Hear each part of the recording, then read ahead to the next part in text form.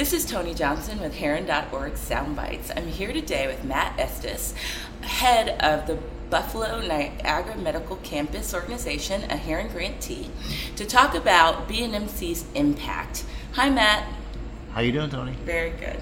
So, Matt, can you tell us a little bit about what is BNMC? What is it doing in Buffalo? So the Buffalo Niagara Medical Campus is a consortium of 9 medical and research-related institutions. We also have surrounding neighborhoods that are integrated into all the work that we do.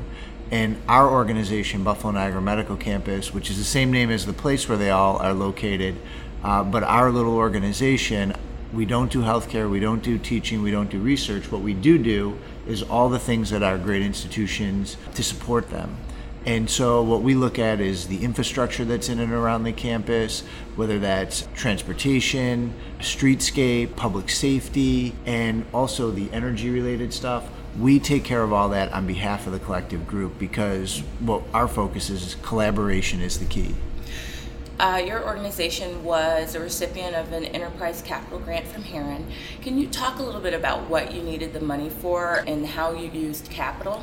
You know, when we first met the Heron Foundation, it was to learn about PRIs. And the real reason for that was when we looked at our campus, it was growing and we knew philanthropy needed to be engaged with what we were doing, but we didn't want to just continue to do it the same old way that philanthropy thought about. And I was at the Harvard Kennedy School meeting with somebody and they said, you've got to go meet the Heron Foundation. And so when we met with them, they brought up this idea of, it was philanthropic equity at the time because we were one of the first investees here. And what it was for was we sat together, we developed a business plan with the Nonprofit Finance Fund and Cheryl Heller out of Commonwise.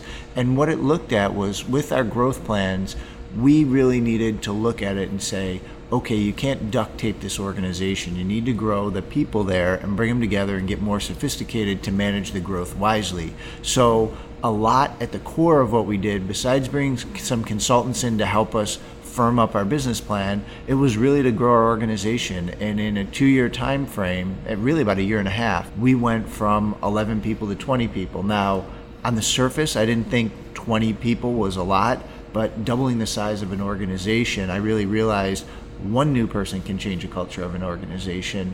So it was a management challenge, but on the whole, it really helped us have the right infrastructure in place, people-wise, to address the growth that was going on the campus. And so we often get asked what happened. So what were the impacts of both the grant and just BNMC more generally? Well, I can give you a couple examples of this. When Heron came to the table and put the philanthropic equity in place, I firmed up, brought in a great CFO, brought in a solid individual who focuses on entrepreneurship, but it also allowed me to reach out and partner more with our utility, who actually started funding, bringing an energy expert on our team. And when you look at what's the impact of that, we now are being looked at as a potential model for how New York State needs to be thinking about energy, and we're partnering with the Department of Energy to look at new ways to look at the energy infrastructure for our country.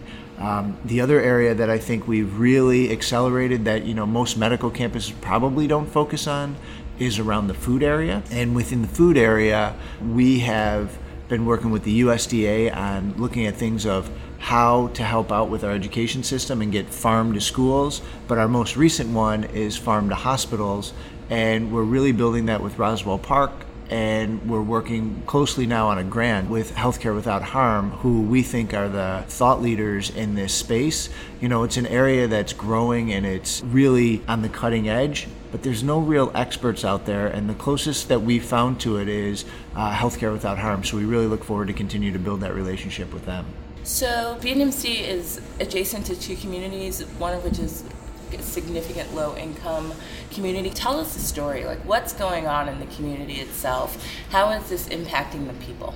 Yeah, the positive thing, I got a call the other day from a news reporter. She said, how do you feel about what's going on in this neighborhood adjacent to us called the Fruit Belt neighborhood? And I said, in what way? She said, we just got statistics And I can't remember, I think it was over the last 3 years, but I can get you the data. Poverty's down 23%. I don't know how to respond to that. I mean, it sounds like a great thing. When they asked me about it, I said, is poverty going down in our community is really a great thing for everybody. But the biggest thing that we've learned along the way and we continue to do is you need to have open discussion with all the surrounding neighborhoods. It's not just one neighborhood. We really look at it as part of our master plan, which we call 4 Neighborhoods, 1 Community was the master plan, and our theory of operation is called Mutual City, is how do we look at these neighborhoods and engage with them so as we grow as a campus, the people in the community who are living there are benefiting. Terrific. Well, thank you so much for taking the time today, Matt.